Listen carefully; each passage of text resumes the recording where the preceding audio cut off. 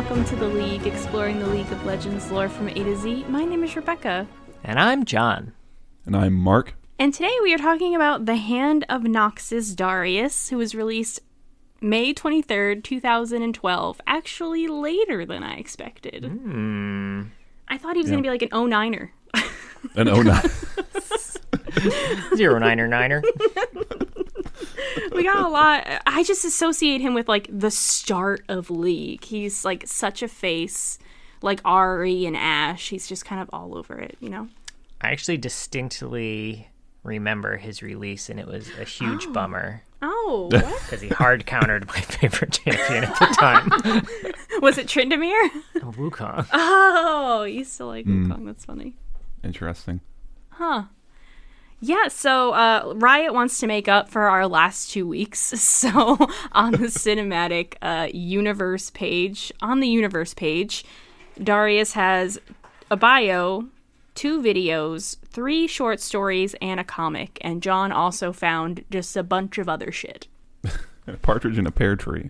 We've got like 27 AUs, about 37 cinematics.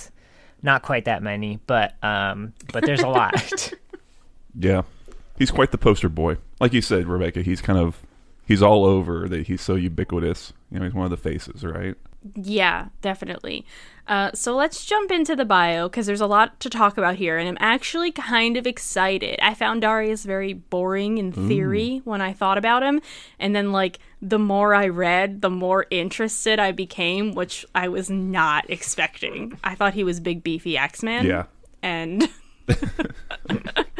it was like, I did it in the order of the universe page, and I was like, okay, the bio is like kind of what I expected. And then I watched the videos, and that wasn't really anything new. And then I read a story, and I was like, okay, that's a little bit more. And then another story, oh, okay. And then it rounded off with the comic, and I went, oh, shit. Yeah. I had that exact same feeling. It was like, you know, onions have layers. Darius has layers, right? And the order they have it in the page on the page is like perfect for peeling those layers back. Yeah. I feel like, I don't know if it was intentional or what. But. Yeah, I agree. I doubt it was intentional, just based on the other. yeah. It's like an accident. It's like when something really good happens in Star Wars, and you're like, that probably wasn't George Lucas's idea. That was harsh. I didn't mean to blast George Lucas like that out of nowhere. So, starting with the bio, Darius has a little brother, Draven. I did I think, know that they were related, but promptly forgot. Their relationship is important, though, as opposed to Cassiopeia being, quote, related to Katarina, and then you just immediately forget about it. They're both orphans, and they live in Basilich. Is that how we think it's said? I always give it a hard K in my head. Because it sounds like a basilisk. I mean, maybe. Darius is sort of a older, protective big brother type, kind of fights everybody for his little bro. Eventually, Noxus takes over, I think when Darius is like, I don't know, a teenager or something like that. And there's a commander, Cyrus, who kind of sees these 2 brothers and their strength and asks them to join the war host. We've talked a little bit about Noxus and how they don't believe in bloodlines or royalty. Anyone can kind of get to power if they so choose to and have the strength to do so. So Darius is like brutally rising in the ranks, and eventually Borum Darkwill gives him the name The Hand of Noxus. That's how he gets that name. Darius leaves to try to take over the Freljord, and after many years of assassination attempts and failures, he returns to Noxus with plans to, I guess, consolidate the military, I think is kind of how they put it. But he finds out that Borum Darkwill has been assassinated by Swain, which we have talked about before. He's a little torn because, you know, his brother supported that, and also he likes Swain, so he's like, all right, this is cool, it's fine.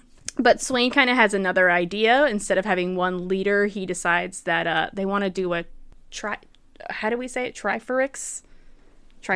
Let me see the I spelling. always say it like Triferix. Yeah. Triferix. That's how I was there pronouncing it in wasn't my another I, so that threw me off. Triferix, though, which is going to have 3 leaders that represent the 3 mainstays of Noxus: Vision, Might, and Guile. And Darius joins. I assumed as Might, and then we find out later that it is.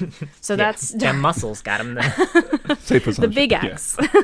So that is his bio. I liked it. I like his bio. One thing I will say is one kind of like slight difference between his old lore and his new lore, because his old lore is largely similar, but one of the big differences was after he decided that there was weakness in Noxus with how it was handled and it could be improved. In his old lore, he just kind of went out and started assassinating everyone within Noxus who he thought was weak, and he was the one who was like, I like the Swain guy, I'm going to let him do his thing. Whereas in kind of the stories, it made it seem like Swain was a little underhandedly getting his support by gaining the support of Draven. Which kind of takes a little bit of his faculty out of it. It's not a huge deal because he still probably would have supported him anyway, but I did like just the idea of Darius just going back to Noxus and just fucking killing everyone. That's interesting. Yeah. Well, they do mention in the bio about there's one of his big defining moments is when at the like the Battle of the Dalamore Plains or wherever, where some general is like ordering retreat, so he just kills him and rallies the rout into a victory. Yeah. So he does definitely, he takes matters into his hands, I suppose. I think that's change is probably to pull him away from being just a bloodthirsty, like just a murderer, you know? Yeah, it makes Which him... is something I think they don't want him to be. Yeah, it makes him a bit more likable and understandable. Throughout all of this, I just had very conflicting feelings about Darius and Noxus in general, which I think is intentional. It's a real roller coaster. Yeah. Yeah, definitely. You know, yeah, I think the bio is fine. You know, it does what a bio should do. It gives us the what's more than anything. I wish we had more details on what the title of Hand of Noxus really means. It's only kind of hinted at. We can kind of guess, but it seems like a pretty big thing. It seems like it kind of makes you like the guy. You know, you're the guy, right? So, although it's never explicitly details? said that he took over the title from anyone or that anyone ever used to have the title. It may have just been invented for him as a means of like, man, you seem to have a lot of followers. Maybe this title will make sure that you don't kill me next time you come back to Noxus. Yeah. Yeah, it's just weird because they seem to have expectations about like, oh, he comes back and the coup has happened, and it seems like some noble families have the expectation that, oh, because you're the Hand of Noxus, obviously you're going to avenge Darkwill, right? But I don't know. We never get that, like the details of what that actually means. Surprise, dumbasses. Yeah. Harsh. Do we know what made Borim Darkwill such a bad leader? I don't remember. There's a few things, I think. One thing that I think upset Darius more than anything was the fact that he was expanding for greed's sake, kind of. Like, he wasn't necessarily expanding to just increase the borders of Noxus. He was expanding for, like, treasure and shit like that, which caused him to start wars on way too many fronts, which spread the armies way too thin, which caused things such as, you know, him being stalemated in the Freljord for so long because they didn't have the additional forces to reinforce him with because they were all elsewhere. There were a lot of other reasons, I think, that come up in Swain's lore, but I think that's the main one that's important to Darius. Yeah, most definitely. That sounds pretty accurate. Because, you know, he's not opposed to military, you know, conquering shit, but you gotta do it the right way, right? Yeah. Do we, like, personally, since we've dived into the Freljord a lot, do we think that Darius could actually take over the Freljord? We are going to talk about it a little bit more, because they do go back, and we get a story there. We'll have a lot to talk about there. But one thing that we never stumble across that I'm very curious about is how he would interact with Ash, I guess, and how Ash would feel about Darius, kind of. I'm going to be honest, they really hype up how good Darius and his army are, but I don't know if he would be able to take the Freljord. It's a good question, right? You know, it's like land war in Russia, or not? Yeah, you know, Yeah. It's like the logistics alone. Yeah. Interestingly, too, in all of the stories where they're fighting in the Freljord, it's always specifically against the Winter's Claw. Yes. Like, so, I don't know if we have any good lore representations of them clashing, even, really. Yeah, I'm curious what would happen, I guess, if that would ever come up. Yeah, I kind of felt. I mean, I guess that's just an easy way to prevent them from feeling, from like Darius and from feeling 100% villainous. Because I kind of thought that they would find strange bedfellows in the Winter's Claw, that they would kind of, you know, they have a lot of similarities in the values that they have. I guess those values being they like to fight. So, you know, unfortunately, it's like it. You know, it's like putting two cats together in a little box or something like that, but I don't know. Yeah, whereas Ash would feel, you know, she's all about uniting everyone. I don't know. It's interesting. Which Noxus seems to kind of like to. I don't know. Is it merging everyone or taking over everyone is the thing with Noxus, though. You know, half a dozen of one. You're right. So do we want to go in order of, I don't know, kind of how it is on the universe, which would mean that the next two things we talk about would be the videos. There's not like too much to say there.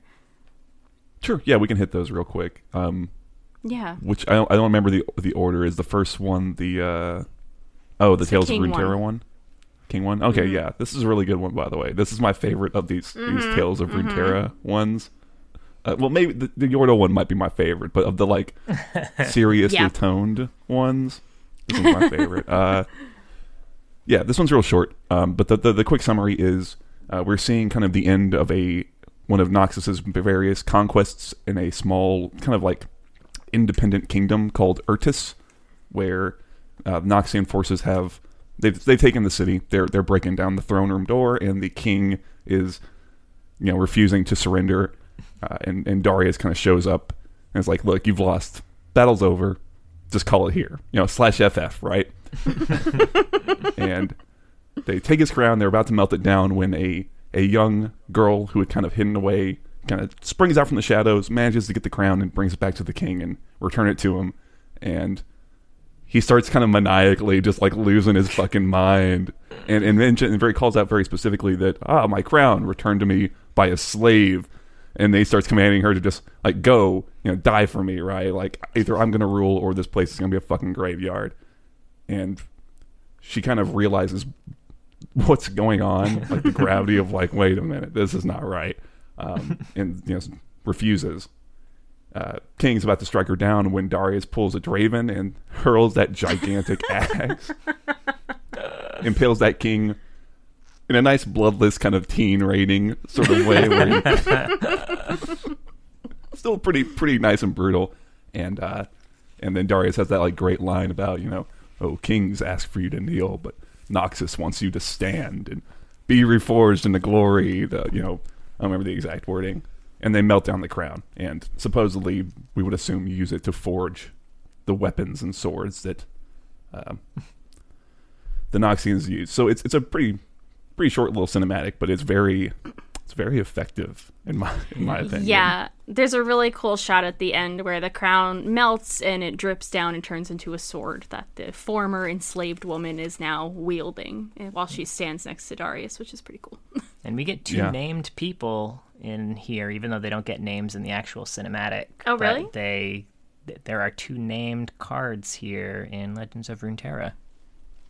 There are. Well, so I know the two cards that we have here. So the big guy who breaks down the door and is about to crush a dude's armored head, which is pretty dope, is Captain Ben Farron. And the flavor text for him is interesting. Yeah, really. And the flavor text for him is actually kind of neat. It's deep in Zon's sump, young Ben Farron was labeled a menace, unstable, unacceptable. In the ranks of Noxus, he was embraced, awarded, unstoppable. And the girl has her own card as well, and she's the Noxian Glory Seeker card. I couldn't find an actual name for her. I don't know if there was a Trifarian. Oh. Trifarian. No, not Noxian. Yeah, sorry, I wrote that down wrong. But yes, Trifarian Glory Seeker, which actually kind of speaks to her ability, because just being in the Trifarian Legion it's a big deal. Yeah, it's a super big deal. So, were those the two named ones, or was there another one? Yeah, those were the two. Okay, yeah. But that's a neat detail. And in that Trifarian Glory Seeker card art, that Captain Farron guy is also in the background. It's kind of a wink to, their relationship, I guess you would say. But yeah, so Trifarian comes from the Trifarix, just in case anyone was a noob like me. Yeah. That's the army that was created after the three formed a council in Noxus. Yeah. Yeah, so this was interesting because after this video, I was like, hell yeah, Noxus. It was really fun. This was like that rising high on the roller coaster of supporting Noxus, not knowing what was to come. Yeah. It's a very, it's obviously kind of one of the better case scenarios for, when, acting as kind of an imperialistic empire kind of works, right? But it's nice that, I really like that Riot is willing to say, look, we'll give you a real world example of somebody who absolutely would find value in Noxus and in the actions that they take, right? It's hard to kind of argue with, oh, look, I got my life back because Noxus showed up and ended this, right? Yeah. And it's, you want to root for the idea that anyone can be a leader. That kind of idea. Because obviously inherited wealth and nobility is horseshit. And I think that, unfortunately, a lot of people haven't learned that, even in our world now. But I think we could all agree on that. Although I was always conflicted, because I also don't like the idea of, the physically strongest being the ones in charge just because they could beat you up. So, although that's another thing that I kind of like about Noxus is that their three true. Three heads are, wisdom, strength, and guile. So there's spots for everything. Yeah, that's true. That's fair. Yeah, and I think that's something that we'll kind of see echoed when we talk about the Principles of Strength story a little bit. Yeah, but, for sure. Yeah, I don't know. I think this is just it's for 3 minutes of cinematic. It's very effective, and they do an excellent job, I think, of, from the first half, right? It's really easy to look at Noxus as the obvious villains in the context, right? Their design is super villainous with that really dark iron, and the angles of all their, and all their guys except for Darius are masked, which I guess is kind of the case for the Urtus soldiers as well. But they look like, oh, this is the plucky little independent kingdom who are getting taken over by the big bad guys, right? And then that mention of just the word slave at that midway point during that interaction is just so, it's like, it really reframes the whole context of what's happening in a very interesting way. Yeah, it's a really good look at, if you're interested in kind of what Noxus stands for. That's a great introduction to kind of see where their loyalties are, I guess. It's not with slavery. Yeah. So they got a leg up on Azir, motherfucker. I know. We're gonna keep piling on Azir. Dude, I was playing an ARAM with Pags last night, and he played Azir, and every time he opened his mouth, I was like, fuck. Not Pags, Azir. I was like, just hearing him say things that I used to think were cool and noble, I was like, you piece of shit. Shurima will rise again. Yeah, I was like, fuck you, Azir. Anyway. Bitch boy Azir at it again. Moving on, the next story, I believe, is the Winter Spiked Road. Is that the next one? Yeah, there was the Fear cinematic, but we can... Oh, yeah. I mean, that's extremely short as nothing. well. Yeah. This one was one of the animation workshop ones that Riot put out. The little bundle of different... I think this is when they were exploring different animation pipelines, just trying to see, can we do an animation this way? Can we do it this way? Does it take us 9 months to do a vertical slice of 30 seconds of animation, right? That type of stuff. This one's real short. It's Darius. I assume during the Freljordian campaign, walking along, getting slowly surrounded by...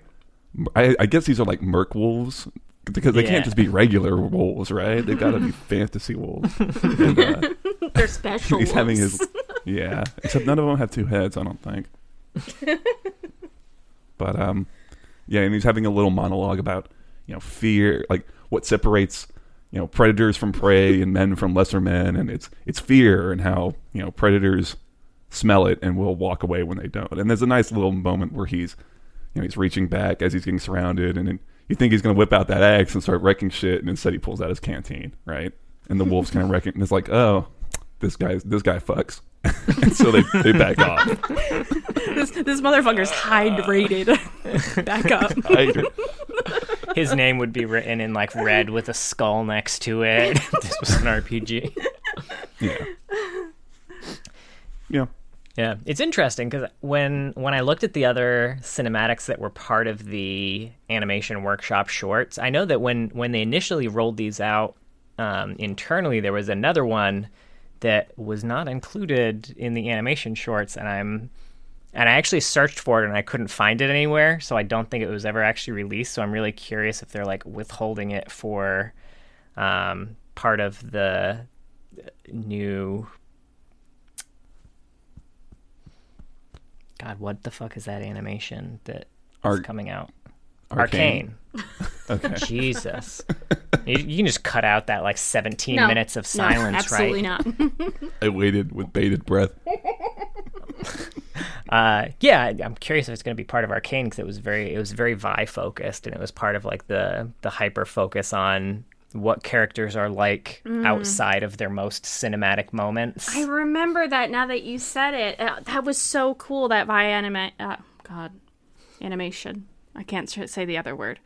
Of her taking her big gloves off, right? Wasn't that what they had done? Yeah, just like soaking her fists in ice. It was so cool. Yeah, I remember. It was just like a tiny little moment in life. Yeah, it was just a concept. I never even really finished it, but I remember I got to watch it because I think I was working there at the time. I'm not sure. And I was like, I need the rest of this. Yeah. Are you talking now for the Darius one? Is that the one where he's having another monologue about like 10 minutes? Right? Is that what you're thinking of? That's how long he fucks for. No, I was thinking of like the original concept art that they had for this wolf animatic. We saw kind of the original version before it was like fully animated or colored or anything like that. Interesting, because there's one that I couldn't find that I searched around for. That was it was a study, I think, in like facial animation and like character emotion while they're talking, where he's having a little monologue about like 10 minutes. 10 minutes. It's what separates the living from the dead, right? 10 minutes a day of training or something like that. It's I can't remember what it was. It was really cool. I wish I could find it, but it probably never saw the light of day. I forgot about that. If I trained for 10 minutes a day, I'd still be a fucking loser. I'm going to be honest. Well, I think it was like 10 minutes. 10 extra minutes. Oh, okay. So 10 minutes on top of your hour. I was going to say, Darius, there's no way he's training for a 10. He does a 10 minute CrossFit. Look at those fucking biceps. That's not 10 minutes. It's not One Punch Man. Run a mile, yeah. All right, we good to move on?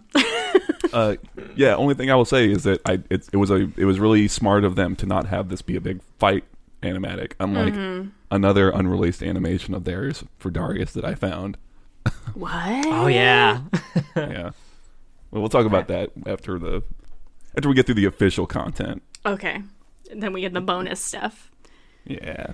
Okay, so The Winter Spiked Road was written by Laura Mitchett. It follows a girl named Maja. Yeah. Maja, yes? Yeah, that sounds right. Sure. She's in the Freljord with Darius and the other, what do we call that? What is it called? Trifarian Legion? Trifarian Legion, right. Okay. Just Legionnaires. So they're now Legionnaires. Whatever. So this is once Darius is already part of the Trifarix. God, I'm never going to be able to say that right. So this is his second time in the Freljord. They've returned. This is Maja's first action. She's kind of sticking by Zalt, who's a Minotaur and who was there for like the first Freljord campaign. So, he's a little bit of a mentor in this. Pretty quick. The Minotaur. Thank you. He pushed me out of the way of the mic to say that. You do what you gotta do. It's show business, baby. I don't even want to keep going. I'm like so upset. Anyway, they're fighting the Winter's Claw, who immediately cause an avalanche somehow. Maja is pulled out of the snow by Darius, and the survivors are going to fortify at like this frozen river. It got a little convoluted here, but it was fine. I kind of followed it.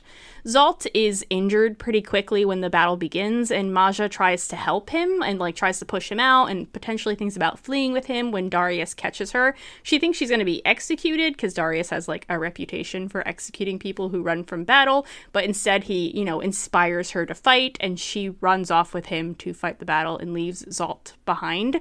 Once the battle is won, she goes back and they see Zalt is dead where they had left him, and the story ends with them kind of turning north, preparing to fight more Winterclaw people. Yeah. I think some important aspects of this story. So I did a bad summary, I see. Maybe it's because you moved me out of the way to tell a really dumb joke. I don't know what joke you're talking about. Really awesome straight joke. Golds today. So one of the important things to mention, and Zalt points it out, is when they decide that they're going to dig some trenches for the fight ahead, Darius is right out there digging with them, and Zalt points out, like, hey, remember this moment. This is the moment that the hand of Noxus helped his troops dig ditches. Yeah. He's up in there. Yeah. And for, like, the final bit, I think, too, one thing that he does mention when she was like, I was going to help Zalt, and he's like, oh, well, that was a mistake. Like, it's better to focus on the living than, help the people who have a chance of living rather than letting them fall to the people who are, clearly going to die. He might not have died, and I gotta say, as a support, I take great offense to that. I'm going to stick by my dumbass AD carry until I leave them because they're bad. Noxus doesn't have a lot of supports. Maybe that's why. That's fair. Oh, I want a Noxus support champion. How fucking dope would that be? Anyway, how do we feel about the story? I liked it. I think, John, you call that a really good aspect that they tried to showcase here, which is, Darius as a leader in the way you want a leader to be, someone who leads from the front, right? He's down there digging people out of the snow. He's digging ditches. At the start, when they're marching through like waist deep snow, and Maja is she's sitting there like, oh, I've got all this frozen water in my boots. The people at the front, the Legionnaires, they must have way better boots because no one else could be doing this shit. And I kind of get the sense that that's like not true. They just probably And they mentioned that way at the front, you can see Darius kind of leading the march. So we can assume that he's kind of blazing the trail through that waist-deep snow in the first place. Yeah. It's a nice depiction. I think this helps a lot with reinforcing him not as a bloodthirsty warrior, but someone who, in the moment very much is taking charge of the situation, someone who's very, cares about the people under his command, I liked it. Yeah. He compared to someone like Tryndamere, I guess. I was going to say Tryndamere, who gets into a fight and immediately loses all sense and becomes goes into a blood rage. It can seem like Darius is probably like very, very heartless and bloodthirsty, but like you kind of get the sense that he's doing these internal calculations at the time. Like, all right, where can I can maybe help this one person, but the rest of my people are going to die, or like we can buck up and try and save as many people as possible by killing as many of them as possible. Yeah, he's really he's very smart, which you don't see with characters like this really often. And he is still like the brooding muscle, and on the council he's not the smartest one there, but he's still very intelligent. And I kind of appreciate that aspect. I will say, though, I think him doing these calculations and being willing to make sacrifices, I think in the moment, it's easy for him to do that right now. And I think that's something that potentially changed later with future stories that we got that I'm very excited about. Yeah, definitely. I would agree with that. I think, once we've gone through it all, we should try and figure out kind of what the order is. Because I think that's true. I think the comic happens before Principles of Strength. Was my reading of it. Probably. And I assumed that this story was maybe the latest one because it seems that they've ended in the Freljord, and we don't know what happened in their second turn in the Freljord. Did they fail? Did they succeed? Are they still there? Yeah. Yeah, I thought that was interesting that because Zalt is talking to I keep wanting to say like Matcha. It's okay. Maj. He's talking to Maja about it, and they're like, "Oh, Darius built this road during Darkwill's campaign." So I was like, "Okay, so is that the implication that this is not Darkwill's campaign? So Swain's?" Yeah. It's interesting that they're opening fronts back up, right? Yeah, and he's got his Trifarian Legion at this point too. Yeah. So it's yeah. Oh, yeah. Of course, obviously, yeah. I like the moment as well when because they're marching along and the avalanche happens, and so she and Zalt are sitting there talking, and she looks up and she sees these figures up on the ridge. It's like, oh, the scouts don't ever get a break, do they? He's like, what scouts? What the fuck are you talking about? And then the avalanche happens. All right, did we want to move on to what was it called? The Principles of Strength? Sure. Yeah, we can do that. This was the long one that we get. Yeah, for sure. I'll try not to let it run too long. Yeah. Spoiler. Yeah, I enjoyed this too. I would say kind of at the outset, this is mostly a Noxus story more than a Darius story, if you want to compare it to like that Progress Day one. Yeah, exactly. Yes, I liked it better than that for a lot of reasons. And also it fits best with Darius. Whereas sometimes we'll get a short story that I'm like, why is this on Anivia's page? It should be on Orin's page. This should be on Darius's page. Like, it shouldn't be on someone else's. Yeah. I guess it's just the case that, champions have more minor roles in this, and it's mostly about the world, which can be good. And this is a good one. So Principles of Strength by Anthony Reynolds. So this is told from the perspective of a young woman named Alyssa Roshka Gloriana Valloken. As a mouthful. So she was she's a member of the former ruling family of a place called the Delverhold, which was kind of an independent, I guess, like city-state, I guess we would say, up in the Iron Spike Mountains, where Annie is kicking around. I forgot about that. Yeah. Just for funsies. And they were conquered by Noxus like 87 years ago. So they've been a long time member of the Empire at this point, and the ore from their mountains is they use it to forge a bunch of like Noxus's best weapons and whatnot. So she is in the capital with her twin brother Orym, and they are having a meeting with the Triferics. Orym is ahead of Alyssa in the line of succession for the Delverhold, or I say ahead. I think from the very end we kind of catch that she probably was never in line for succession because she's a woman. Yeah. I didn't realize that until the very end. I just read it as, he was technically 2 minutes older as a twin, so because of that, he's still in. Now he's still like third in line anyway. Is also something they mentioned, but Orym is very arrogant and outwardly defiant and kind of a braggart, and Alyssa is very practical. She's reserved and kind of internally, even though she doesn't show it, very disdainful of the way that he behaves and conducts himself. Like, he's like, you're kind of a fucking idiot, dude. Where do you think we are? So they go before the Triferics. So that's Swain, that's Darius, and then that's the third member called the Faceless, who no one knows who they are, and they're intentionally kept anonymous.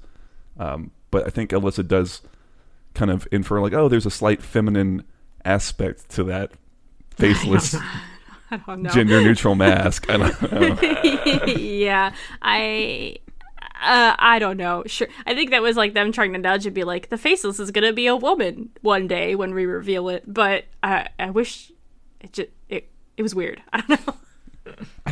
I think that's supposed to kind of be hinting to us that it's maybe LeBlanc is my kind of guess. But really? I knew nothing about who this could be. Which would be wild, given the history between the Black Rose in general and Swain. That was why I kind of thought it would be neat. But maybe he doesn't even know it's her. And, I mean, I'm not going to spoil the twist in the story, but it would be kind of LeBlanc-like. Yeah. I mean, that's my wild theory, speculation. Who knows? Or like you said, it could just be them saying... it's not just dudes, is what they're trying to say. I don't know. There's a lady here, too. Yeah.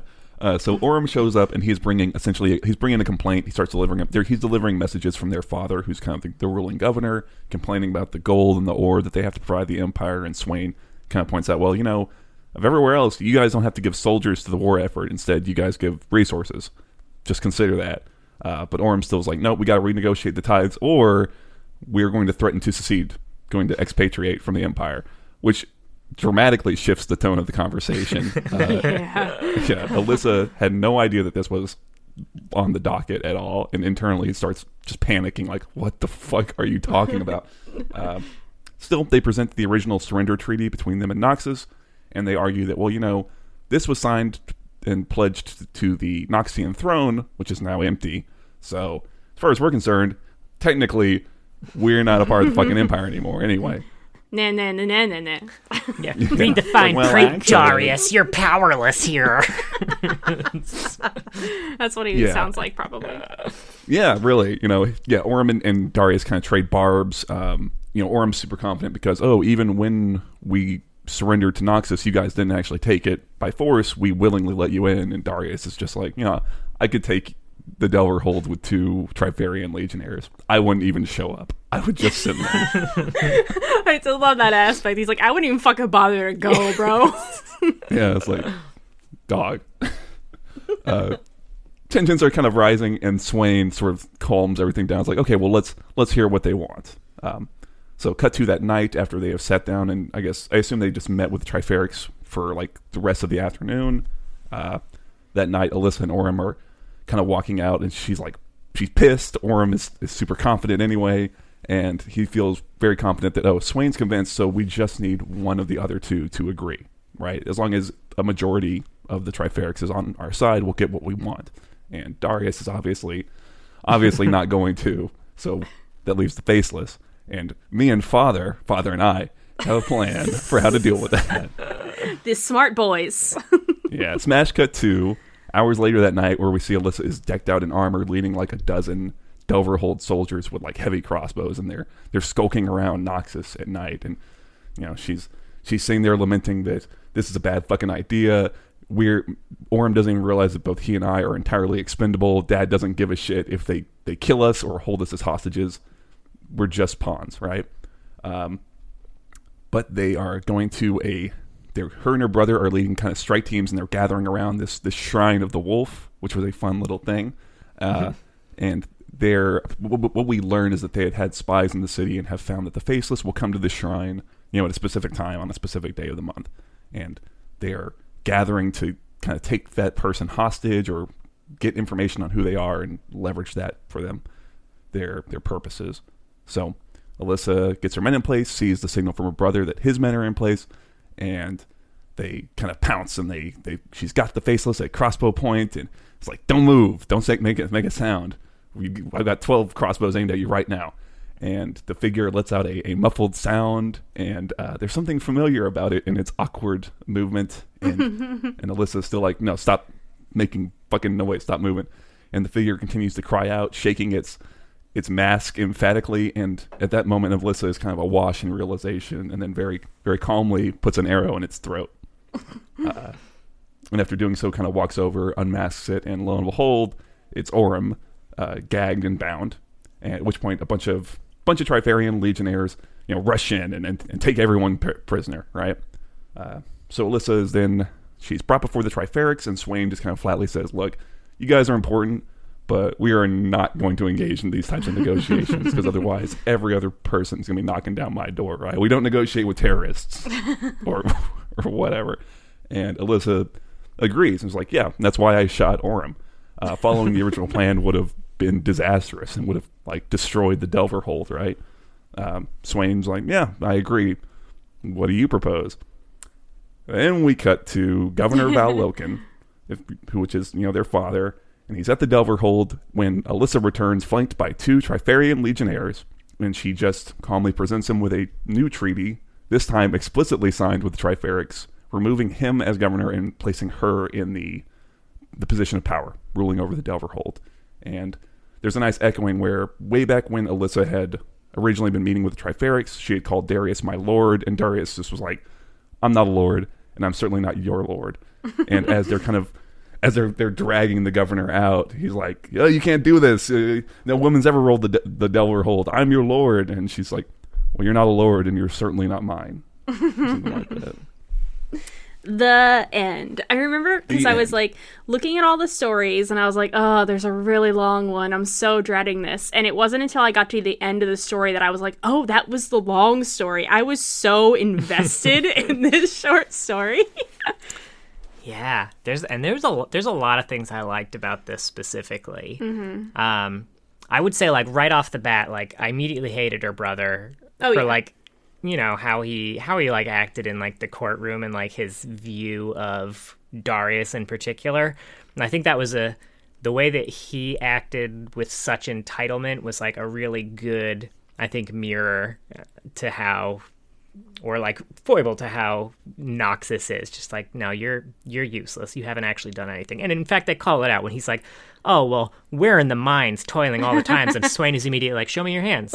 Show me those hands that are toiling in the mines. And I'm like, oh, well, not mines specifically. I think it was Darius who was like that. I'm trying to remember who it was that had that exchange. But yeah. I love that call out. I also love just the feeling, like the fact that the Faceless was able to kind of get Orm in that outfit and everything. It makes me feel, because initially during the start of it, I was like, man, these people from this, what seems like a pretty small town, like they seem pretty like skilled at espionage. They had spies here. They managed to coordinate this whole thing. But then at that point, it's kind of like, okay, they had their best spies on this, which must have been hilarious to the actual Noxian spies. Like, what a, you know, big fish, small pond scenario where they sent their best. And like from the outset, probably the Noxian spies were like, oh my God, look at these fucking jokers. Like, yeah, it's true. I did find one thing interesting is that I don't think I realized how long ago, what was their place called? Alyssa, where she was from? The Delver Hold. The Delver Hold. I don't think I'd realized how long they'd been in, under Noxus, I guess. Because the idea that they still instilled this nobility with their people was really interesting. And Alyssa still, like, she walked 2 steps behind her brother because she's a woman and he's older than her. And little things like this that, I don't know. I just found that really interesting that this place was able to keep those ideals, I guess, when Noxus isn't ruling there specifically. Yeah. No, it's just interesting to take these trappings and these ideas that are very common in these types of, you know, medieval-esque fantasies of like, oh, you know, how you're descended from kings and you know, that's such something to hold up as a virtue, and to kind of push it up against this much more practical Noxian ideal of, well, no, like you said, John, you know, like, what do you actually do, right? You don't work in the mines, so you had ancestors who ruled at one point. So what does that, you know, what value does that mean? Does that actually give you, right? Yeah, like Darius has to continuously hold his position by working for it like every day, and he can't just like command his soldiers. I mean, he can, and sometimes he does. If the job's so easy, he can hang back, but otherwise he's on the front lines, like we've talked about. Yeah, and I think you know, talking like you were saying, Rebecca, about looking at the kind of some of the, what am I trying to say, the cultural artifacts that like places like the Delver Hold kind of cling to, right? Mm-hmm. It's another, much like that Legends of Runeterra video. It's again a very real world practical example of, here's someone who absolutely would want to be a member, like find a lot of value in Noxus and the ideals, right? This idea of being able to transcend, you know, your sex or whatever, and the way that it caused you to be limited in where you were from. And it's like, well, Noxus doesn't give a shit. It's like, can you rule effectively? Can you, you know, handle the situation gracefully? Which she could. And again, a way that's not just raw brute strength, but, you know, guile and wisdom, right? It's like, okay, well, there you go. Here's some power. You've earned it, you know? Another thing that was interesting about them clinging to their ancient ideas of nobility is that it's even extra useless now. Like, when they're under Noxus rule, it means even less, but they're still clinging to it. It's really interesting and real and very pathetic. And I think especially it was evident that it was just like the nobility clinging to it. Because like as soon as those Triferian soldiers walk in, it's like, oh, the king's own guard or the lord's own guard was like, nah, fuck this. Like, they know power when they see it, and they're gonna step aside. They're like, I'm not dying for you. Fuck you. Yeah, it's a very almost emperor's new clothes type situation where all that supposed power and influence kind of evaporates in the face of real Noxian might.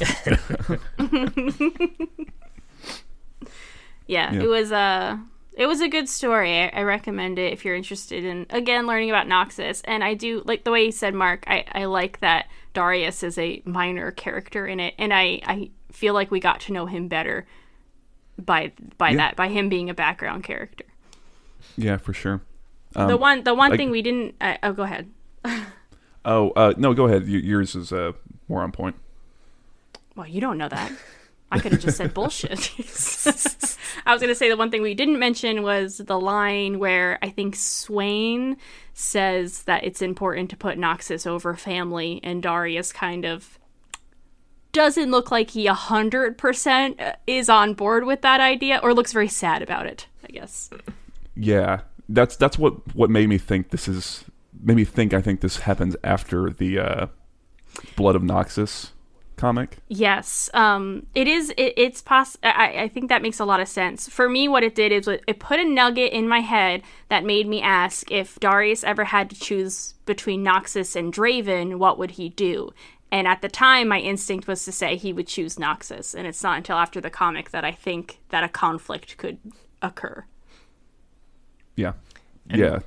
Real quick before we jump into the comic too, one last thing that I forgot that I really liked about this was how quickly Swain was able to deduce exactly what the fuck was going on.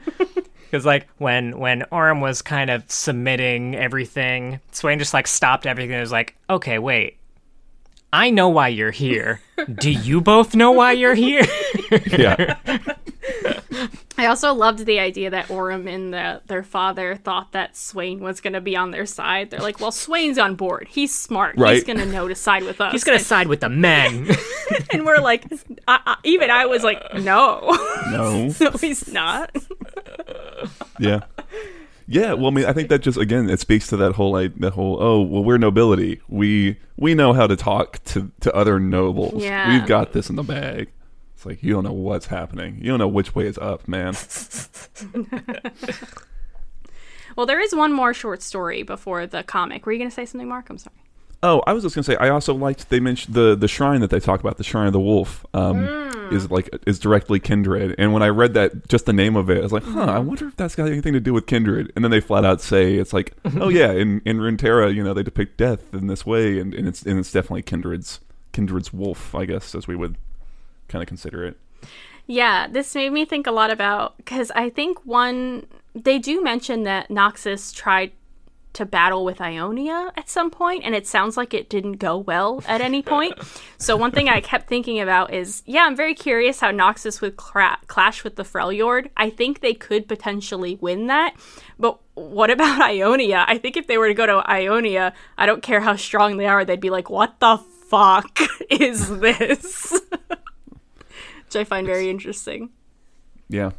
I want to know. Yeah, I want to know how Noxus stacks up just against anybody really at this point. Yeah, I mean, and then you got to think about, we were in the cosmos for a little while there. Like, how would they feel about Aurelian's soul, Zoe? And it's actually, I think it's touched on, I think, a little bit actually in one of the other short stories that Darius is not featured in. He's just mentioned in. It's actually, it sounded almost like an Ivern story, though Ivern's never mentioned by name. But it just kind of seemed like the playful Spirit of the Woods type deal. But the short story, The Whispering Doodad, is Noxians going through woods where the Yordles are, and them kind of encountering some of the supernatural shit there. Yeah. But Draven is one of the ones that is going through the woods. And oh, I'm so excited. Actually, I'm glad we're doing this alphabetically because I am thrilled to get to Draven now. Yeah, I'm not going to get into the story much because it is way more a Draven story than a Darius story. What I will mention, just real quick, is that in that story, not only is Draven in it, but our girl Tamara. Oh, yeah, she's mentioned? I saw that. She's one of the main characters of that story, and it's implied that she has kind of a little thing with Draven. So really? Weird. I don't see that, but okay. I mean, we'll have she to could read the take story. him, I'm so curious. It's fine. Yeah. For reminder's sake, Tamara is the Noxian War Mason from the Progress Day story that we talked about when we went over Caitlyn. She was Big ejected from Piltover. Yeah. That's an interesting pair. That's fun. I would read that romance novella. I would write it, actually. A nice hate to love. That'd be fun. Yeah, I was trying to say, what's the name of it? That's the real question. Oh, the Ooh. pairing? The title. I was thinking the title of the novella. Tamaven? No, Oh, the novella. Well, we can think about it. We'll handle that when we get to Draven. Like me working in the back of our I'll think minds. on it. I'll write a chapter. No, I won't. I don't want to make that commitment. I'm lazy as fuck. Blurb. Okay, so you were saying there was another story. Yeah, I guess so. Yeah, Kind the of. proclamation of the. Yeah, I think I had mentioned this when we talked about Cass. The proclamation of the Triferix. It's a very short little thing. It is it's an in-universe. Someone like I read it like a crier, and this is kind of what they're reading about the newest, like immediately following Swain's coup, right, and kind of declaring, here's all the new shit that you guys need to know about what just happened with Swain, right? I don't know. There's not a ton about when it comes to Darius. Like I said, we kind of covered it when we got into the Cass episode, and I'm sure we'll go back to it when we hit Swain again, or way later on when we get to Swain. Unless there was anything I skimmed that y'all. it. I didn't really read it that much. It's just kind of reads like a document. It's not that thrilling. Yeah.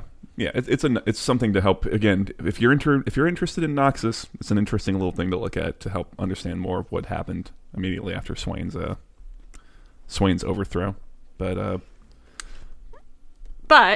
in the meantime, for now, I'm at the top of the roller coaster. I'm on the side of Noxus, and then I open the comic. Mark, Sure. tell us what happens. okay, yeah, no worries. Okay, so this is Darius, Blood of Noxus. It's a little one-shot comic. Credits real quick. Writer Graham McNeil, our boy Mr. McNeil showing up again. Art and cover by Sana Takeda. Editor Ellie Pyle. Art director Eric Canete, letterer Jacob Bascal. The production artists are Odette Winecore and Gabriella Downey. And special thanks to Mark Wade, which I'm not a comic guy, but that name is familiar. I think he's a big comic name.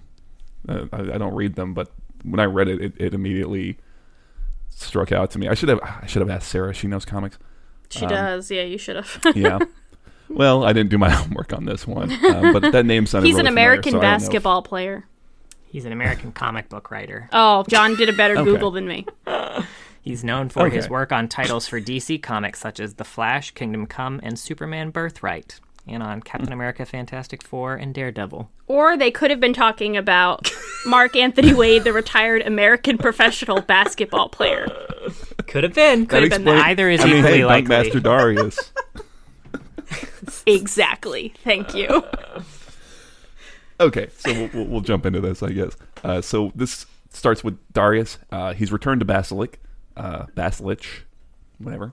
And he's actually there to quell a rebellion, which is being led by a childhood friend / former paramour, a woman named Quilletta. And we open it with him kind of at the head of his army, kind of laying siege to the city, and then it flashes back to Darius and Draven and Quill on their initial meeting with Captain Cyrus, actually. So this is back when Basilich originally surrendered to Noxus. It's weird because in the bio I read them as, like you said, kind of being teenagers, but here they look like really young teenagers, like almost preteens.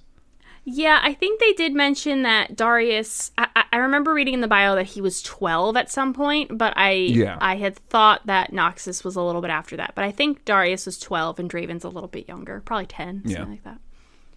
Yeah, I think that looks about right. So they're kind of watching the leader of Basilic, willingly submit to Noxus. So, this wasn't done through any sort of combat.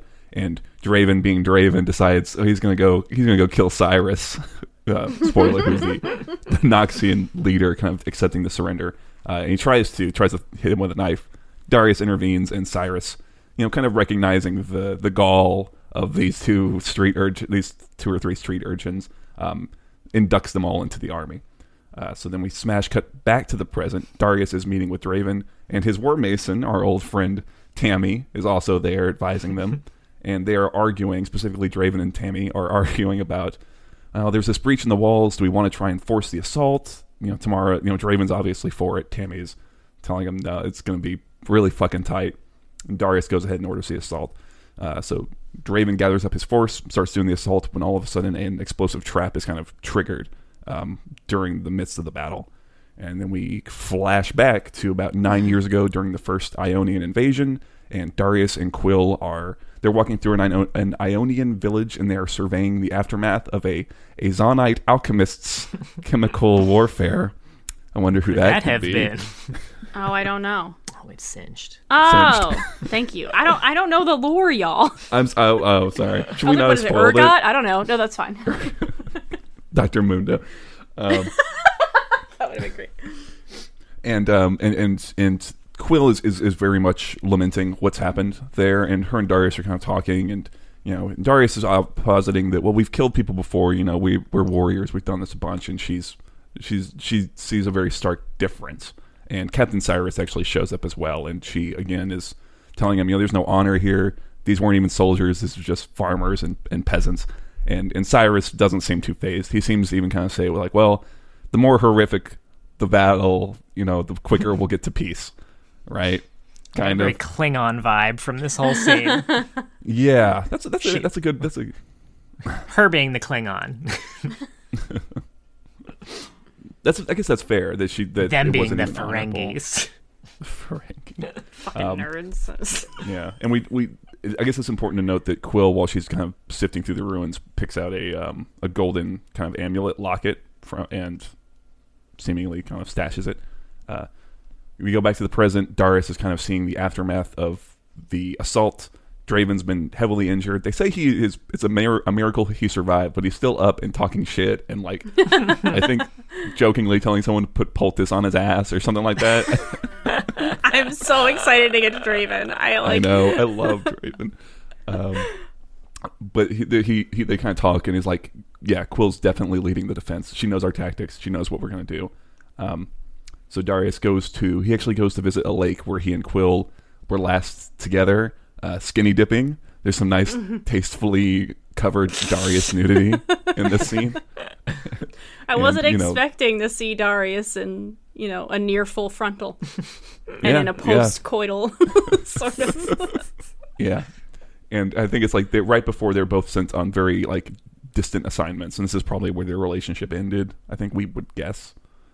Possibly. They never specify. They have been together in the past, but yeah. We do know in that previous scene when they were in Ionia, they were no longer an item. Because Cyrus says, oh, the hand of Noxus and his former paramour. Lover. Yeah. Former lover, yeah. Mm-hmm. But an assassin is waiting at that lake and almost gets the jump on Darius, but Draven's got his back. No problem. Kills him. And they take the head of the assassin and they go and they meet with Quill outside the gates. So they go and they meet with Quill outside the gates. She's flanked by her second in command, and we see here that she is missing her right arm, and they start talking. And Quill reveals that, Darius is trying to understand, like, why are you doing this? You knew what was going to happen. You knew we were going to come and have to put this shit to an end. Why? And Quill is talking about how her son had died in the Freljordian campaign, how he had not only died, but had been drafted as a result of Darius's call to arms. Now Darius holds firm and kind of refuses to leave, and he posits that, if we stop conquering, it falls apart. If one province, leaves, they'll all leave, right? This is how it has to be. Now, as they're having this exchange, ships show up from the south. Quill is confident that they're there to help her, and Darius like, no, they're here to help me because I put 1,000 legionnaires outside that governor's walls, so you're not getting any help. If you don't fly this flag from your highest tower by the end of the day, we're going to have to raise the city, and I'm going to have to execute you to make an example of all of this. And we have a quick little scene where we go back again 9 years as Noxus is leaving Ionia. Quill's right arm, when she still has it, has been like completely coated in singed. God, that's hard to say. The Zaunite alchemist's poison, and she doesn't want to undergo the amputation, but Darius orders it removed anyway, which seems to have sucked pretty fucking hard. And then we jump back to that present, that same exchange, and Quill is lamenting what service to Noxus costs. That it's not just this ideal; it costs blood, it costs your children, and she's about to say that Decius, who's her son, was not just her son; he was also. And then at that moment, Quill is cut down by her second in command, and that young woman, Anetia, I think is her name. I'm not sure. Yeah, it's something like that. Just kind of very coldly is like, I did what needed to be done. Give me that flag. I'll fly from the turret. This is over. And that's essentially the end of it. Darius is then kind of grieving for Quill. And it's important to note as well that Quill's son was her previous second in command. This new second in command has that same golden locket that we saw Quill pick up in Ionia about 6 or 9 years ago, however long it was. And Quill is blonde. Quill has very platinum blonde hair, and the second in command has very dark hair. And the implication, I would assume, is that this is Darius's daughter, right? In addition to Decius, her former second in command, having been his son. Does that track for y'all? Honestly, that was kind of the feeling that I got. I wasn't sure how it all played out, but I did get the feeling that like whoever this was probably, there was more significance to her murdering, the Quill than at first glance. Yeah. Also, I do love the whole like I learned it from watching you moment. Yeah. I remember the exact lines. Darius is kind of in shock, and he's asking like, "Well, what did you do?" And she's like, "I did what needed to be done." Wisdom, strength, guile. I learned it from you. Yeah. There were a few big things that stuck out to me here. I didn't like the comic at first because I found it exceptionally confusing to keep going back and forth. I don't really like time jumps, but in particular in this comic, I didn't find it very obvious when they kept going back and forth in time, and I wasn't loving it. But when we actually get to like the end and finding out how this all resolves, I did crash off the roller coaster of Noxus because there's a couple of things. One, Darius telling Quill like, we need to take over everything. And I think, like, deep down, I kind of knew that's what Noxus was about. But to hear Darius so adamantly say that, I was like, no, you don't. That's the bad move. But on top of that, the switch and what makes Darius more interesting was seeing him mourn someone. Because up until that point, I think it's been very easy for Darius to say, sometimes you have to make sacrifices, and this is what we have to stand for, because Darius hasn't had to sacrifice anything. He hasn't sacrificed anything. He's lost some men, but they're not, they were men that he expected to lose for the most part. So I think this is a pivotal moment for him, and one that could really change his character. And it's what made me think that if it ever did come down to him choosing between his brother and Noxus, that he might not choose Noxus. And I never would have thought that before this comic, I guess. Yeah, I don't think that story's going to happen, but I think if it did, I would think that Darius would choose Draven. I don't think Draven would choose Darius, though. But we haven't gotten to him yet, so I don't know. Draven would choose Draven. Draven would choose Draven, you're right. I mean, yeah, I think it's a really good point that you raised that, really Darius hasn't sacrificed much. This lifestyle of violence and, achieving through it is something that he was raised up in. And it's only Basilisk being taken over by Noxus has only ever been a boon to him, right? Yeah, he's only ever gained from Noxus. Yes. Yeah, and it's very interesting to see those high-minded ideals and kind of come up against the rough reality of this is the actual human cost of what you're talking about, right? I think in that perspective, do we think that he understands that he's talking about his own children here and he's interacting with his own children? I hope now he does. Maybe he doesn't for his daughter, but I mean, she was literally about to say, like, it was your son too, obviously. Like, you fucked once and they showed us it has to be your kid too. That's how stories work. But yeah, I would hope Darius is smart enough to know that she was about to say this was our son. We don't know for sure, so I'm not positive, and I'm curious to know how he would feel about that, I guess. Yeah. Do you think his daughter killed her mom specifically so he wouldn't ever have to feel that feel? No, but she's like, I don't know how he's going to react to this, so fuck this. I don't want to lose Darius. Bye, Mom. God, that's rude as fuck. She never, you know what, daughter? She would do that, though, right? I don't like her. I actually didn't get the fact that it was her daughter, but I'm dumb. I didn't even notice the locket thing. I was just like, where is this? When is it? I'm confused the whole time. I will say, I like this comic a lot from the storytelling perspective. I think the art style, and I'm not a comic guy, but it felt a bit muddy to me. It was a little hard. So, for example, her missing her right arm when we first see her, I did not catch that detail until we saw the scene of it being removed. And I was like, wait, did she not have an arm? And I went back and looked. I was like, okay, yeah. The locket I happened to catch a bit more, but even still, I think that might just be a bit of an issue with how it ended up getting drawn. I don't know. Maybe it's just my personal taste or preference. But in that regard, yeah. And I agree as well, like you had said earlier. The jumping back and forth, like even me trying to tell it here was a little like, okay, well, we jump back here and we jump back here. And I don't mind it as much, but it was, you've got 12 pages, keeping things a little more straightforward might have been, helpful. Yeah, I think maybe one time jump could have been acceptable, but the amount of times and the different timelines, it wasn't like it was 2 timelines they were jumping back and forth between. It was like 5. So I was just very confused. Yeah, even in like books, really long books, I don't love jumping through time a lot like that, going back and forth, unless I think it serves the plot. In this case, it didn't serve the plot. It was just confusing. Yeah, I assume they're trying to kind of showcase this divergence of paths between Quill and Darius and how they both started in the same place and have reached such different end points, right? And so they're trying to track it across pivotal moments there. But I think you could cut the scene of her getting her arm removed. To me, that didn't add a lot. No. Because we've already established that they're diametrically opposed at this point, right? Like, we don't need the arm scene. Is just one page that doesn't, to me, add much, and it just confuses things a bit more.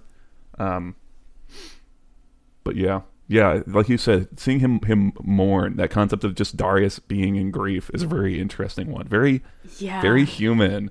It's so nice to see these attempts to humanize and provide layers to these league champions after we've gone through a couple weeks of the desert, right? We come to the oasis of Darius, And everything we'd seen up until this point with Darius was interesting. It was more interesting than I was expecting, but you didn't get this layer of heart, I guess. And I think what I'd like to see if we get further Darius lore, the idea of him having a daughter actually isn't that interesting to me, but I would like to see them explore it if that is the case. I'm actually more interested in his relationship with his brother. And not just because I'm interested in Draven, and I think that's very fun, but kind of seeing how they continue to be a big part of Noxus. And I don't know, maybe Darius getting this little spark of maybe I'm wrong is interesting to me, and kind of seeing how he approaches that and how Draven reacts to it. I find that really fascinating, and I'd like to see more of a dive into how it affects them as brothers. Yeah, definitely. Which kind of leads into another comic. Okay, I was just about to say, I think John's going to take us off the rails, so... And to be fair, this one is written by Jared Rosen, who normally writes all the AU So this might not technically be canon, though it is within the universe that seems canon. But this story is called Noxian Brotherhood. It's a pretty short comic, and it's basically just Swain and Darius are at the arena watching Draven do his thing, and then Draven's like, God, these people are too easy to kill. I challenge the hand of Noxus. Oh. And Darius is like, are you a fucking idiot? Like, I literally have to kill you now. You just challenged me, and now I have to go in there and murder you. So I guess that's what I'm going to do. So he goes in fully intent to murder Draven. And then Swain lets loose a monster into the arena, so the two of them have to team up and fight the monster instead. And Draven's like, I guess that means Swain doesn't want you to kill me. That's weirdly cute. Maybe I'm broken, but It's a pretty short one, though. Yeah. That's interesting. I didn't even know that existed. It's not linked. Everything John's going to go into now is not linked at all to the universe page. We're going into the deep web. And we also have the unreleased kind of concept cinematic that Mark referenced earlier called The Hand of Noxus, which is literally just an unreleased kind of video of Darius fighting just a whole army. Just a whole lot of fighting. Fun.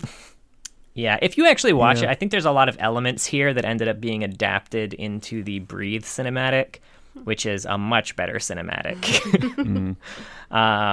But yeah, this one of itself was pretty boring. Yeah, I mean, it's obviously pretty unfinished. It's pretty rough, which is fine. But my big complaint with it is that the weight of it feels way off. Like, Darius is wielding... This would work if you go and watch it. It would work really well as like a Jin Sao animatic, because he's wielding this axe like a bow staff or like a spear. It just he's going nuts with the thing. It doesn't really line up with how it reminded me a lot of like the stick figure animations. That was exactly that is literally the note I have. I have stick fight written down. I've been wanting to rewatch those because those were so much fun. Actually, one got recommended to me on YouTube recently, and I didn't click on it, and I should have. But yeah, you definitely get you lose a lot of the weight in this, and I think that is in particular one of the things that they fixed a whole lot in Breathe. When he's fighting armies of people, he's not like, this is not a finesse champion. He's for sure relying on his size. He gets overpowered and he just breaks through because he's a fucking juggernaut. Like, the hulking. It's more what you would expect from him. And with Gore Drinker, he's busted as hell. It's too much fucking healing. Someone buy an Oblivion orb, please. So we've got a few much shorter animations, and a few that weren't necessarily released here. So LOL School is one of the animations. This was a Russian animation that was just promoting the Battle Academia skins, but was, an actual animated, not using like in-game skin animation type things. That's pretty fun. I could not understand it because there weren't subtitles, but it looked fun. Does Darius have a Battle Academia skin? Oh yeah, he does. Yeah.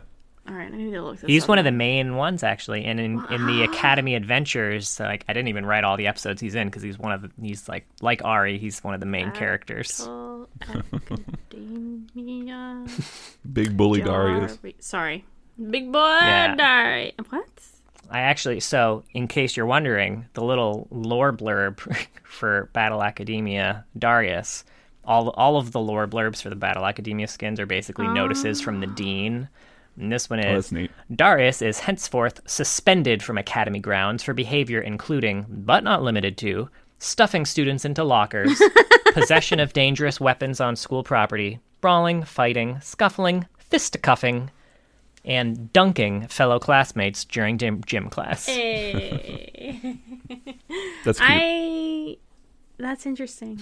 No one plays this skin. I feel like I never see this one. Yeah. That's why it threw me off. And I certainly don't play Darius. Love the Battle Academia Caitlyn, though. I'm bummed it just came out, and I'm bummed it came out after because there seems to be a lot of lore involved, and we can't really retcon it right now. Right. Another short cinematic is called Solo Darius, And this is just a quick animation of Darius beating Kain in a fight, or Kain, Thresh, and Vi in a fight. So he can fucking 3v1? Yeah. Riot, please. This was during a period of time where Riot was doing a bunch of animations for content creators, like pretty prolific content creators. There's a couple on their page from right around this time, one for Lily Pichu, one for KP, one for Gordon Hayward. So they were doing, it seemed like, short videos for a bunch of their streamers. In fact, in the KP one, I think she also fights a Kain. So I'm curious if Kain gets dunked on in literally all of these. I fucking hope so. Fuck Kain. Another short one is Battle of the God Kings, and this is basically a short animation to advertise the God King Darius and Garen skin. It was very disappointing. It ended right before any action happened, so not a good cinematic. I don't recommend it. I just want everyone to know, in John's notes, he put ends before any action and then actually typed out a frowny face emoticon. It's important. Darius is also present in just a bunch of cinematics. He's in A New Dawn, where he also plays a huge juggernaut who just destroys everybody, somehow ends up not winning in the end, but basically was 3v1ing there at the end. Right. Darius do. As Darius do. Cool cinematic, though. I enjoyed it. I saw that he was in the Ignite cinematic, so I didn't remember him from it, so I rewatched it to see, and in case you're waiting for it, no, he's not in the Ignite cinematic, but what is in the Ignite cinematic is a PopCap Darius doll in the final few seconds. Cool. So, he's in that. Kind of. Kind of. And then he's also in the Breathe cinematic that was another Legends of Runeterra cinematic that, and this one's not necessarily focused on a specific faction or anything like that. This one's just kind of to showcase a bunch of characters that are in the Legends of Runeterra universe. And it has its own original song to go along with it called, the name of the video, Breathe. And honestly, the cinematic is pretty cool. It kind of follows a rivalry between Darius and Zed, which, doesn't necessarily exist in canon lore, but it's a real cool video. Yeah, this one's interesting because there's another version of this one with narration. Oh, shit. I didn't know that. It's a little weird because this one's cool to watch with the music, but the narrative of what's happening in the video is kind of all over the place, like indiscernible almost. It's just like you said, it's just them fighting across various, with various Runeterra cards.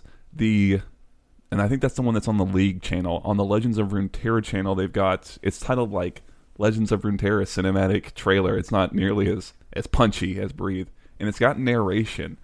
And with the narration, it makes a little more sense what's happening. It's almost like an attempt to describe the concept of deck building, right? Where it's like, oh, well, you do this and this works, but then your opponent might do this, and you've got to tweak your deck they don't say deck outright, but it's not as you can't just say deck on TV. Yeah, they say dick. Gotta tweak that. Oh my god. Tweak that dick. So yeah, I found that weird that they have these two versions floating around, and one of them tries to tell more of a story. Interesting. Yeah, I'll have to watch that. I haven't seen that one. All right, so I'm gonna take you through some alternate universes here. We already talked about the Academy, so we'll skip that one and go straight to High Noon. So we mentioned High Noon. That's true. Sorry, I got drunk this time, not John. Wrong game even. Come on. I know. I never even played that game. I don't even remember the name. So Overwatch. That's the one. Oh, okay. I thought it was the character who you couldn't remember, not the name of just Overwatch. No, I couldn't remember. I was like, it's not Fortnite. What's the other one that I don't play? Valorant. Anyway, I'm sorry. I won't talk anymore. So this one, we talked a little bit about the Darius's role in this universe when we talked about Ashe, because he is the, hired muscle that Ash brings with her on her quest to fight Hecarim. His actual lore in this is the once human Darius was a terrifying manhunter, feared throughout the West for his cunning and brutality. Famously defeated by his brother in a widely publicized duel, which I want more context around, but I could not find. His wounded pride eventually twisted into obsession, leading him to strike a deal with the devil Hecarim. And that kind of leads into, well, it doesn't lead into, it kind of spoils the end of the story that he's in with Ash, where, he was kind of a black-hearted killer that accompanies Ash to fight Hecarim. He's unmoved by the death and destruction that, is all along the way, seemingly only interested in the reward at the end of the mission. In this, he carries a hatchet instead of like a giant axe, and he has notches on it for each completed bounty. Countless notches, it's specified. You could count them. It's one hatchet. Countless. Not even a robot angel could count it. She's just being lazy. You have to be some sort of math wizard. It's all the way to 20. I do like a quote from Ash in here that I didn't necessarily notice before, but she says, "A man devoid of emotion is a man incorruptible by fear or weakness," which may be true, but does not specify all the other things that can corrupt them, which in this case is power and greed. So he grows increasingly cagey as they get closer to Hecarim. Ash senses it and already knows she's going to need to fight him before the journey's over. When they encounter Hecarim, Darius turns on her, obviously. He made a deal with Hecarim in his sleep for the power to slay anything before him in return for killing Ash, though it appears that Hecarim made good on his side of the deal well before Darius made good on his side, because Ash dodges the blow and then fires like 2 arrows into his heart, and he gets up and he's A-okay, and he pursues her, and she has to run away. Rude. Next up, we have the Umbra Society, which is, if you've seen Are You Afraid of the Dark? It seems to be a play on the Midnight Society. What? This is Darius, Draven, Jinx, Vi, Tristana, and Lucian, who all sync up to tell scary stories around a campfire. What? What Really? is this? Yeah. So is this like skin related? Is just for funsies? This Someone is got just drunk for at funsies. Riot? There's actually no skin associated Oh. with this one. This is just again, it's a comic. So this comic is Darius telling the tale of a battle between Karthus and Fiddlesticks. And Jinx starts hearing weird noises around the camp. Everyone tells her to cut the BS, but then Lucian hears the noises too. And then right before the exciting conclusion of the story, where we find out who's going to win the fight between Fiddlesticks and Karthus, surprise party Fiddlesticks busts out of the forest and interrupts the party. That's so fucking That's cute. Are you kidding? It's fun times. I love how it's 2 brothers and then 2 sisters and then, Tristana and Lucian too. The 2 ADCs. I guess. All right, next up we've got the Silver Age alternate universe. So all of these skins are set in a world where each champion is either a superhero or a villain. So the Darius skin in this is Bioforge Darius. So to save his own life after being exposed to a cloud of radioactive space gas, investment banker Donald D. Darius, yeah, you heard that correctly, Why? was forced to build a suit containing the strange mixture, but the chemicals from beyond the stars warped his weakened mind, twisting him into the brutal villain known as Bioforge. I didn't hear a thing you said after Donald T. Darius. That is interesting, because I assumed that was just like a Zon skin. I didn't realize that was an entirely separate AU. Right, me neither. Now I gotta look up this skin. I don't remember it. I don't remember what any of his fucking skins look like. It basically just looks like Darius, but with like a singed tank on his back. Yeah. Okay, now I remember now. As soon as you said that, I knew exactly which one it was. Also, someone who could do a Donald Duck impression, please say some Darius quotes in your best Donald Duck voice and send it to me. Thank you. Yes, please. Either on the YouTube page or I'm at @thag_Rebecca on Twitter. This is important. This is really important. Next up is the Woad Tribe universe. So this is set in an alternate Freljord and features champions as member of the Freljordian Woad Tribe. This one is Woad King Darius. For a Woad tribesman to be named king, they must venture alone into the den of a glacial hydra and return with one of its heads. Darius, it is said, came back with all 9. Dope. Right? Neat. Cool. Then you've got Dunkmaster Darius. Sporting over 100 different endorsement deals and tens of millions of fans the world over, Darius has transformed himself from a showy basketball prodigy to the world's leading authority on dunking. He has recently perfected the Dunktown Express, where he dunks so hard that all public transit on the planet simultaneously explodes. Now, is that a reference to that Community collab animation video that they put out? Ooh, maybe. I don't know. I don't think I saw that video. So I know they've got the little skin one that pops up where they've got a bit of animation, but then they on the League Community channel they've got one where a bunch of content creators put together a little animation of him doing a post game interview, and I know he mentions a Dunktown Express as one of his new dunks or something like that. God, that's probably it then. Yeah, I didn't know. Yeah, where he picks a reporter and is like, "Yes, you with the vulnerable neck." What a creepy thing to say. I missed it. We've been doing this episode so long, my laptop started to die and I had to run and get the charger. Well, luckily, there's only one more AU to talk about. This is the Chaos and Order AU. Set in the vastness of the cosmos, each of the champions represents an opposing faction battling against each other.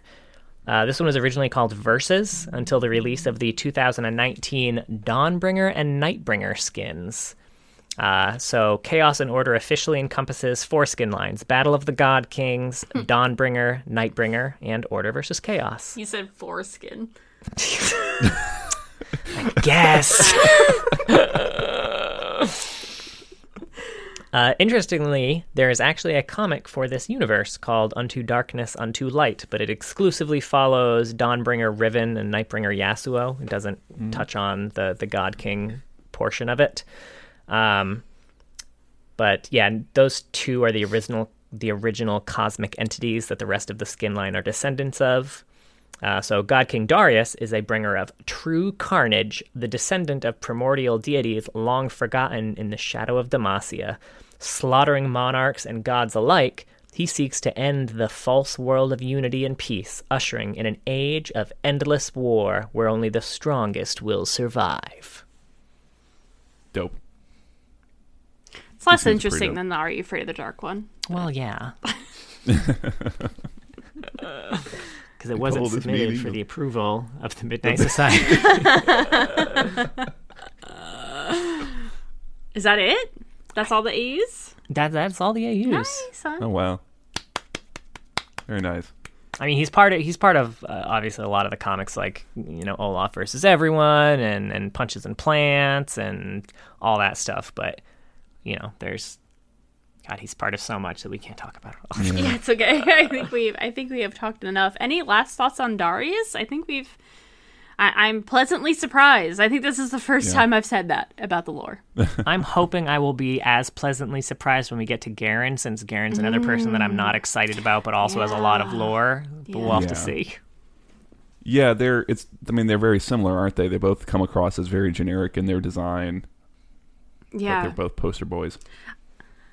I'm a little worried Garen's going to stay generic, but I guess we don't know. He's going to say Garen. Nope.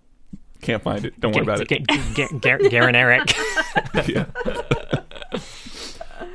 So I did have one more thought, and that was fan casting, which we don't normally do. Oh my God, that's about. Right. So in our Discord, Mark sent his fan cast, but it put a spoiler box over them, so we don't know who they are. Yeah. So you gotta look at the wide one, the not tall one, because that's the side by side, and it's looking at specifically the battle torn Darius. Was a piece of art they've got on the universe page. Okay. This is a guy. This guy's name is Manu. Oh, do I have to click on it? You want me to click on it? Yeah. Oh God. Okay. Okay, yeah, I don't know this fella. Yeah, I don't think you would. So this guy called Manu Bennett. This is him as his role in Crixus in Spartacus on I think Stars. Spartacus, Blood and Sand, and Gods of the Arena. Great fucking show, by the way. It's got sex, it's got violence, it's got violent sex, and it's the first 5 episodes are crap, but it's a lot of fun. Now, if this doesn't sell it for you, I also spent 1,000 hours in MS Paint on that second one to help kind of sell it now. Should I click on it now? Yeah, go for it. See if this helps. Oh my god, Mark, this took you 1,000 hours? Okay, so Mark has added Darius's armor and axe, and he's also added a little hair flare, including the signature white hair stripe of Darius to this figure from Spartacus. So it's it's masterfully done. Yeah, I can't believe it only took you 7,000 hours to do that. Do we need a website so we could post stuff like this on it? I don't know where the hell to put this. It's mostly just for my own amusement. Put it in the trash, Mark. What? How dare you? Although I will say, put it on Imgur and then link it in the comments of the YouTube page. Sure, yeah. That's all. I thought it'd be a lot of fun to see this guy play Darius, because this Crixus guy he plays is a lot of fun too. But that was beautiful. Thank you. Yeah. And I think that was Darius, the start of the D's for us. I'm pretty excited. And thank you for listening. Thank you especially if you lasted the entire episode, because this went on for a while, and I finished several glasses of wine during it, if you couldn't tell. Yeah, I mean, we made up for the last 2 weeks where we really didn't have a whole lot to talk about. We did. That's true. We didn't. But join us next week when we get to talk about the Scorn of the Moon, Diana.